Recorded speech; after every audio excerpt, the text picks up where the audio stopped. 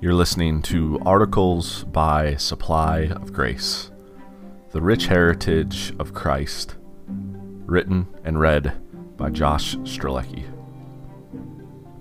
Learning your heritage and knowing the ancient landmarks increases your understanding of the inheritance we possess and will enter. A rich family inheritance is rooted in generations that were before and have passed.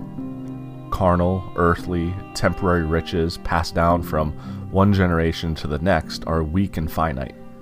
They are experienced by their possessor until death do they part. Therefore, not only are such riches temporary, but the experience and possession of them is also temporary. We have that which we will not enjoy forever, but for a short time.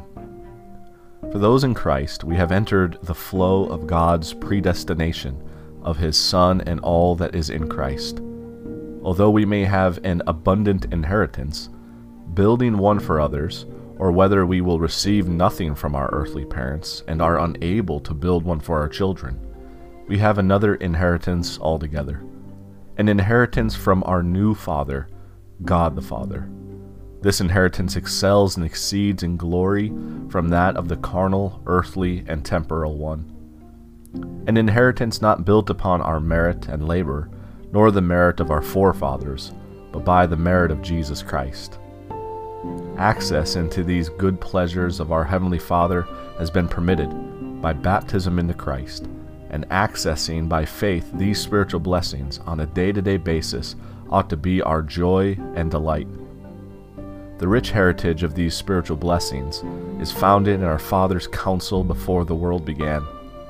The fruit and result of our rich heritage in Christ is that we should be holy and without blame before Him in love. Oftentimes, when we think about God choosing us to be holy in Christ, we think about His power to do so. It is easy to chalk up God making us holy to His incredible power. Of course, if God is God, it wouldn't be much for Him to make us holy before Him. However, if we do not understand that God is holy, then we will fail to appreciate the honor of being made holy, as well as the degree of power is much more than just incredible. Rather, if God is holy and we understand the significance of His holiness, then we would understand the almost sheer impossibility that we would be holy before Him. God is holy. There is none like Him, nor can any be likened unto Him. God is incomparable, and therefore all that He is and does is incomparable.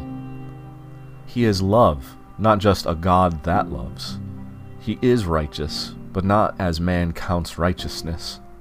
In Him there is no evil, no variableness, no shadow of turning. No darkness can be found in Him.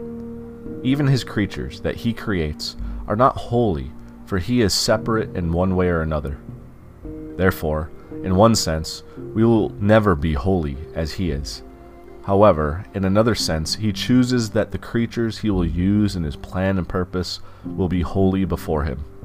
Holy in this sense is about God's cleanness, His separation not simply as Creator, but in righteousness. God's abode is holiness, and His kingdom is in righteousness, peace, and joy in the Holy Ghost. The inheritance of our holiness is in Christ, and a derivative of being in Him. He exhorts, "Be holy, for I am holy." How fitting it is of our Father, who is holy, holy, holy, to stipulate that His elect would be holy before Him. How blessed it is of our Father, who is holy, holy, holy, to bless us by His grace and make us fit for His use, to make us holy for His heavenly kingdom. What a spiritual blessing to be made like Him in this way by the blessings of His grace and love. You're listening to Articles by Supply of Grace. For more articles and resources, visit supplyofgrace.com.